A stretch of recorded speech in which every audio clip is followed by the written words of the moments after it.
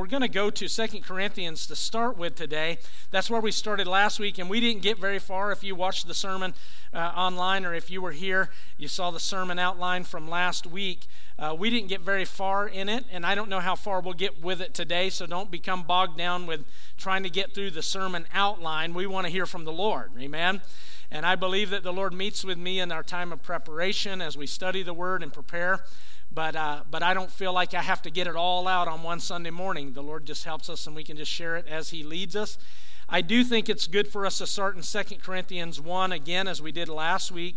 That would be what I like to call like an anchor verse that we'll keep coming back to. And we've been working through this, really a series title called God Shows Up, and challenging us, reminding us that God shows up in our lives daily. But specifically, our topic today is the challenge for us to rely on God. I wonder what you're relying on today, or who you're relying on. You might consider that as we begin to read 2 Corinthians chapter 1. The Apostle Paul says, "We do not want you to be unaware, brothers, of the affliction we experienced in Asia." And while we're not told exactly what they experienced, it was great affliction. In fact, the apostle writes, "For we were so utterly burdened beyond our strength that we despaired of life itself." Last week we prayed for those in our congregation who were struggling, maybe feeling so weighted down, so burdened down beyond your strength. We've all been in those places, and Paul was in that place. Let me just encourage you again today, when you come to the end of you, when you come to the end of yourself, God is there. When you come to the end of your strength, God is present. He's there. And so Paul sees that here. He says, "We were so utterly burdened beyond our strength that we despaired of life itself." And then he said, "Indeed, we felt we had received the sentence of death." This was serious, what they were walking through and going through.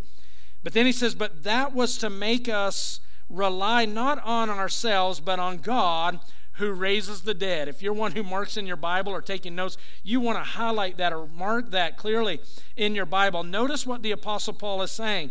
He says that the affliction we experienced, it was great. It was terrible. Our strength was gone. We felt as though we had the sentence of death upon us. And he says, but God used it. God was teaching us. God was doing a work in us, teaching us to not rely on ourselves, but to rely on the God who raises the dead, God who can do all things. And we talked about that last week. We spent a little bit of time, even some of us, repenting to the Lord for depending too much or relying too much on ourselves. Can that happen? Sure it can. I'm guilty of it. Perhaps you are as well. There's times where I rely too much on what I think I can do. And the Lord will allow things sometimes in our lives to bring us to a place where we realize what we have is not enough. And we must fully rely on God. He continues, he says, He delivered us from such a deadly peril, and He will deliver us. The ongoing work of God for His people. And then he says, on Him we have set our hope that He will deliver us again. Where is your hope set this morning? Who's your hope set on? He says, on Him we have set our hope, believing that He'll deliver us again. And then he invites them to pray for them. You also must help us by prayer, so that many will give thanks on our behalf for the blessing granted us through the prayers of many. So he's inviting them to celebrate the deliverance that they've experienced, the victories they've experienced, but he's also asking them to help pray for them.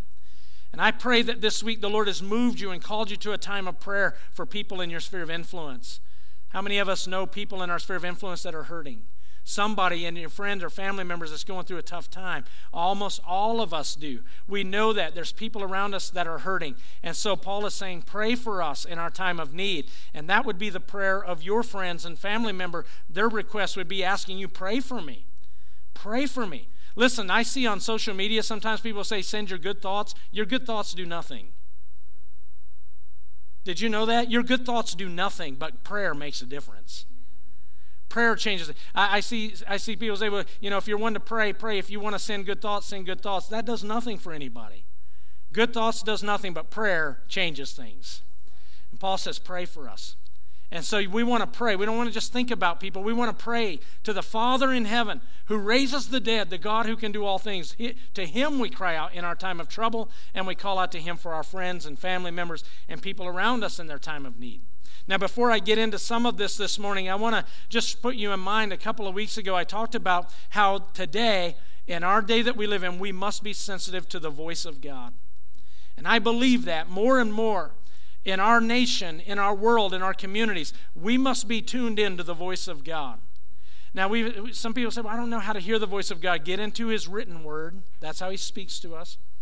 But sometimes he'll speak to us in our spirit, and it'll confirm maybe even something in the written word, and it can help us. It can keep us. I mentioned a few weeks ago that I believe that we're coming into a time where we really need to hear from the Lord. And there may be times where God speaks to you so clearly, or me, and he'll say, turn on this road and go down this road. And we must be obedient to go when he tells us to go. Maybe he'll say, don't turn here or don't go down this road. And we don't understand it, but we're just trying to be obedient to what we're sensing in our heart, in our spirit. And when we're obedient like that, we may not know that it kept us from danger, or maybe it may come to light that the Lord kept us from trouble. I don't know, but we need to learn to listen to his voice. I believe we're coming into a time where the Lord may say, go in here, or stay out of there, or join yourself with this group of people, or get away from that group of people to keep us from trouble, to keep us from danger. I don't know, but I know we need to be tuned in to what God is doing and his voice in this present day that we're living in. I believe God wants to speak to his people more than we want to hear from him still today. God is speaking, and God is watching over us as his children. He is our Father. He's a mighty warrior watching over us, warring for us when we are in need. He's a protector, but he's also a gentle shepherd who is leading us and guiding us if we'll allow him to. Now, as we talk about people in need, including ourselves, I just want to say, this is just something the Lord was speaking to my heart even this morning again. I thought about it earlier in the week. I believe the Lord is encouraging me to share this with you. It's not in your outline, but you might write it down. We share Romans 8:28 with people oftentimes to try to encourage them, to try to give them some kind of peace in their time of trouble. Romans 8:28 says that the Lord is working all things together for good. I see that on social media as well, and I hear people say, well, they're just trying to help their friend, their family member, their coworker, whoever they go to school with. They'll say things like, hey, buddy, don't worry. God's working all things for your good. Well, let me just encourage you. That's not all the Scripture says. And if you just stop there, let me tell you, in fact, I think we do some people a disservice. We're not helping them, because that promise is not given to just everybody. It's given to God's children. And the Bible says that all things are working together for good for those who love the Lord and are called according to his purpose. So all things are not working together for everybody's good. If you're doing your own thing, if somebody's living their own life, they've rejected God, they're living for themselves, they have no regard for God or his word, they just live for themselves and they're making dumb decisions, do not tell them everything's working together for their good. They're rejecting God, and they're doing their own thing. The promise is for followers of Christ. If you're his son or his daughter, yes, claim that verse. Believe that all things are working together in your life. If you've trusted Christ as your Savior and Lord, that promise is for you. All things are promised to work together for good in your life for those who love the Lord, for those who love him and are called according to his purpose. So in that, I just want to encourage us that we are, in our days that we live in, and we've read this about the Apostle Paul. Paul was believing that what God was doing in this moment was bigger than him. What God was doing in this time of affliction was bigger than him or any of his companions. He says God was using this to cause us to stop relying on ourselves and trust in him, rely on him alone. Now, sometimes when we are listening to the voice of God, I mentioned a moment ago, it will keep us from trouble. But I'm here to tell you this morning, and the Apostle Paul in our anchor verse makes it clear. I believe as a man of God, him and his companions were trying to do what God wanted them to do, and yet they experienced great affliction. Can I tell you that sometimes when you follow God, he leads us into difficult situations? I didn't expect a lot of amens or thank you, Jesus, on that. But that's the way it is. God was leading Paul and his companions, and they got into a tough place. They were afflicted so desperately they felt like they were at the point of death, and yet God was in it. Can God do that? Would God do that? Absolutely. And so here's something that I feel God's been speaking to my heart that I want to share with you this morning and kind of build on it as we go. If you are a child of God, if you are a follower of the Lord Jesus Christ, let me just encourage you right now that if you're in a tough spot, if you're walking through a difficulty, don't mistake the reality of your difficult place or your circumstance. Don't mistake that for God not leading you. Sometimes God leads us into places that are hard. Sometimes God leads us into places that are difficult. And He does it for His purposes. It's for our good. He's growing us. He's doing a work in us, but it's for His glory. And we see that here. Paul is saying that in our anchor verse. He is saying that God allowed it so that we would stop relying on ourselves and start relying on Him more. So my encouragement in this as we continue on, I want you to turn to the book of Exodus, and I want to show you back in the book of Exodus how the Lord sometimes will lead us into a difficult situation. The children of Israel, if you might know, and maybe you're not aware, they got into a tough spot. They had been in bondage in Egypt for over 400 years, and now they're being led out of bondage in Egypt. God is leading them through His leader, Moses. And in this process, there's been so many things that have happened to lead up to where they are now. But finally, the Pharaoh says, you can go. Go out of here and worship God, your God, the way that you'd like. And so on their way, we studied over the last several weeks how that the Lord protected and watched over them as they began to leave the bondage in Egypt. But then the Lord speaks to them. This is Exodus chapter 14. And the Lord speaks to Moses. In fact, the Bible says the Lord said to Moses, tell the people of Israel to turn back and encamp in front of Pi-hahiroth, between Migdol and the sea, in front of Baal-zephon. You shall encamp facing it by the sea. So what I want you to notice is not the big words that are hard to pronounce. What I want you to notice is the Lord tells them where to go and where to camp. There were other ways that the children of Israel could have fled Egypt, and they were headed that way, and the Lord says, tell them to turn back and go where I tell them to camp. Now, where He tells them to camp is not a good place. They're facing the Red Sea, and many of us are excited to get to that part of the story of the Exodus where the waters part, the Red Sea parts. It's going to be powerful, and we'll get there, okay, as a group. We'll get there and unpack that. So now they're camping there. They've got the Red Sea in front of them. Remember, God told them to camp here. And then they've got rough terrain on each side of them. Moses is leading probably over 1 million people. And as they're camped in this area, now the Lord is going to do something that we would think is unheard of. Now He is basically going to send the Egyptian army, Pharaoh and the Egyptians, to come after them. And the Egyptian army's coming, and the Pharaoh feeling as though they are going to destroy all of the people of Israel, right? So if you keep reading here, the Bible says, as they were told to camp by the sea, the Lord's still speaking to Moses. He says, for Pharaoh will say of the people of Israel, he's going to tell this of the people of Israel, they are wandering in the land, and the wilderness has shut them in. They have nowhere to go. Like shooting fish in a barrel. This is going to be easy. And that's the way the Pharaoh feels about it. That's the way his messengers, his folks that are bringing information to him are talking to him. This is an opportunity for us to destroy the people of Israel and all the damage they brought to us. And remember, God told them where to go and camp. God put them in this difficult spot where there seems there's no escape as they wander around in the wilderness, shut in, or wandering around in this land, shut in by the rough terrain and the Red Sea. And listen what God continues to tell Moses. He says, and I will harden Pharaoh's heart, and he will pursue them. and I will get glory over Pharaoh and all of his hosts. If you're one to take notes or mark in your Bible, underline that. The Lord says, I will get glory over Pharaoh. I will get glory over Pharaoh and all of his hosts. You see, would God allow us to be in tough situations to teach us to rely on him and him alone?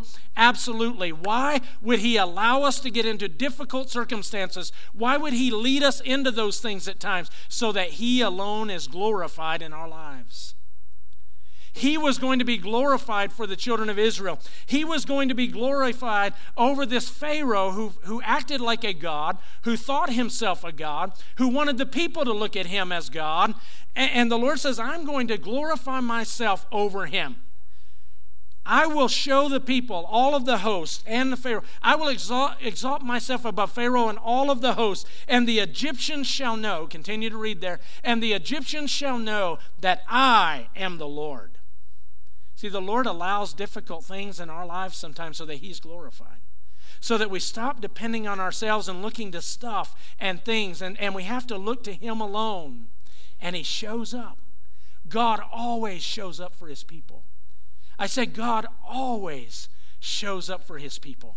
I've seen it proven time and time again in my life, and many of you are witnesses of it as well. And so the Bible says that they did so. The people of Israel, they turned and went and camped exactly where God told them. I'm going to skim some of this down through here for the sake of time, but you can follow along. It says, when the king of Egypt was told that the people had fled, the mind of Pharaoh and his servants was changed towards the people. And they said, what is this that we have done? Why did we let them go? And so they start rounding up all of their warriors and getting their chariots ready, gathering all their weapons, and they pursued the people of Israel, all of Pharaoh's horses and chariots and his horsemen and his army, and they overtook the people of Israel encamped at the sea, right where God told them to camp. It's almost like God set them up. It would appear in our eyes like God has them trapped. God has brought them to a place that is impossible. It's certainly impassable. But how many of you know our God specializes in impossible situations? The things that are made, that are impossible with men, the Bible says, are made possible by God, the one who raises the dead, the Apostle Paul said. And so God has a plan. We know that. And so the Bible says when Pharaoh drew near, the people of Israel lifted up their eyes, and behold, the Egyptians were marching after them, and they feared greatly. Remember, our year's theme is do not be afraid. We don't need to be afraid, but they were afraid, and rightfully so in the natural. They saw they're trapped, and now Pharaoh and his army is bearing down on them. There is no hope. There is no way of escape but God. There is no way out for them but God. And they were terribly afraid. And the Bible says they cried out to the Lord. They cried out to the Lord. Let me ask you this morning, what do you do when things are tough in your life? What do you do when situations are closing in around you, when it feels the darkness is closing in around you? Do you reach for the bottle? Do you reach for unhealthy relationships? Do you grab your porn? Do you reach out for things that try to satisfy the flesh, or things that will take your mind off of the tough situation? Or do we cry out to God, the one who is able to do exceeding abundantly above all that we could ask or think, according to the power that is at work within us? Do we call out to the God who can raise the dead? Listen, I believe in the power of prayer. How about you? I believe God, our God, the one we pray to, he can do all things. You say, yeah, but Pastor, I don't know. You don't know what I'm going through. You don't know how bad the situation is. I don't know how bad your situation is, but I know how great our God is. If you're a child of God, if you are his son or daughter, you've trusted him, you placed your life in his hands. If he brought you to it, he is faithful to bring you through it. I think that's a point in the outline. I may be jumping ahead here. Yeah, number 2, look at that. If God leads you to it, be confident that he will lead you through it. I'm so far off the outline. We're just flowing here, folks, as we feel the Lord lead us. Number 1, I did say that one, though, didn't I? That God will sometimes lead us or allow us to be in difficult situations so that he alone is glorified. If you missed that, go back and make sure you catch that. You see, God is glorified in difficult situations. I met with a guy this week. I was telling the early service. My heart was broken for him. A great man, a friend of mine, a good friend. I love this guy. Came to me a couple years ago about some decisions he was making, all of it on the up and up, him and his wife trying to make godly decisions, made a decision that all of a sudden now has gone south. It's just not working out. They prayed about it, they sought the Lord, now it seems like everything's falling apart. Maybe you've been in those kind of situations before. He comes in my office, we had a little bit of small talk, and I could tell his heart was devastated. And he sat there and he just began to cry, talking to me. He said, Pastor, he said, help me, I don't know. He said, help me understand why God would allow this. We prayed with you. We sought God. We felt like this was God's plan. And now it feels like everything's falling apart. We're in a really, really bad spot. We're in a really, really difficult spot. Why? Why would God allow this? Why would God do this? My heart was broken with him. I hurt with him. I cried with him. I said, man, I don't know. I don't know. What a blessing for a pastor to not feel like he has to have all the answers, right? I don't know. Why? But I did say I believe that maybe what God is doing through this is wanting to grow you and your wife and mature you and do a work in you and through you. And maybe he does that at times by us moving in our level of maturity and growing in Christ's likeness to where we stop asking, why is this happening? And we begin to ask maybe the more spiritually mature question, and that is, what is God doing in the midst of this? It may not be why, but what? What God are you working? God, what are you working in me? What are you developing in me and growing in me and helping me to become through this difficult situation? God, in what way are you going to glorify your name through this difficult situation?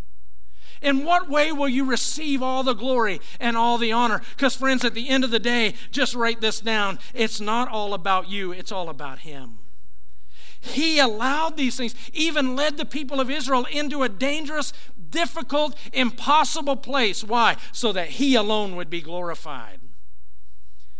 Paul, in our anchor verse in 2 Corinthians, God was glorified as the people, Paul and his companions, began to rely less on themselves and more on the Lord. God was glorified. You see, there's our young adults here at the church. They don't always like it when I do this, but I try to use some of their stuff, their lingo. Try to use some of their phrases, stuff like that. I try to be, relevant with our young adults, and I've been catching something they've been saying lately. When there's drama among the youth, or drama among the young adults, or drama with whoever, how many of you know it's not just youth and young adults that have drama? And I heard one of them say the other day, they said, well, he just needs to learn he's not the main character. All right, then. He needs to learn he's not the main character. We do get focused on ourselves, don't we, in life, and we think we're the main character. And we've been conditioned, and we've been told we're the main character in our story. But let me tell you something, if you're a child of God, you're not the main character. God is. I said God's the main character in your story. Now you're a supportive role. I'm a supportive role to the main character, and what my role is, my purpose is to point people to the Lord Jesus Christ. That's my goal. That's my purpose. That's your purpose. People ask me oftentimes as a pastor, what's my purpose in living? What's my purpose in life? And I know people want real specific answers, but I've got an answer for you. The reason you are here is to bring glory and honor to the Lord Jesus Christ. And that doesn't matter where you work. It doesn't matter what kind of job, where you live, what neighborhood you're in, or geographically where you're at. It doesn't matter a lot of things we get stuck on. What matters is that no matter where we are, no matter what we're doing, we're bringing glory and honor to the Lord Jesus Christ. He's the main character. Everything about me should point to him. It's not about me being seen or known. It's about him being made famous throughout the earth. And I'm going to tell you something here. His name was glorified, and you're going to see how it was glorified. But let me just tell you something here. The Lord hardened the heart of Pharaoh, who would be looked at as the president or the king or whatever you want to look at. He was the man. and he thought he was the man. And he wanted people to worship him as though he were the man, right? And the Lord is making clear in this moment, I'm going to be glorified above even this man who thinks he knows it all and can do it all and is in charge. You see, he perhaps was even trying to teach Pharaoh, the Pharaoh in this moment, stop trusting in yourself and start trusting in me. Stop trusting in the things you've created and tried to establish, and start trusting in me. God was merciful even to him and the Egyptians at times, calling them to himself, that he would be exalted above all else. Do you know that the Lord holds the hearts of kings in his hands? Our God is in control. Let me just encourage you, you don't have to be afraid. God spoke and did things that would cause the king to soften his heart, and then he spoke and did things that even caused the king to harden his heart. But God was in control of it all. You don't have to be afraid. I don't have to be afraid. In our days that we're living in, it seems like things are dark and cold around us. We don't have to be afraid, church. The Lord is with us. You might be in a situation this morning like the children of Israel or like the Apostle Paul, and you think this is bad. This is really bad. This is a bad situation. So, like the fellow that met with me this week. Well, let me tell you this. God specializes in bad situations. God shows up when we look and say, there is no way. He shows up and says, I am the way. When the doctors look and say there's no hope, the Lord shows up and says, I am hope. You're not following me. When the marriage counselor comes in and says, you guys, this ain't going to work, the Lord comes in and says, I'm the wonderful counselor, and I do all things well. See, the Lord speaks, and we need to learn to listen to what he's telling us and respond accordingly.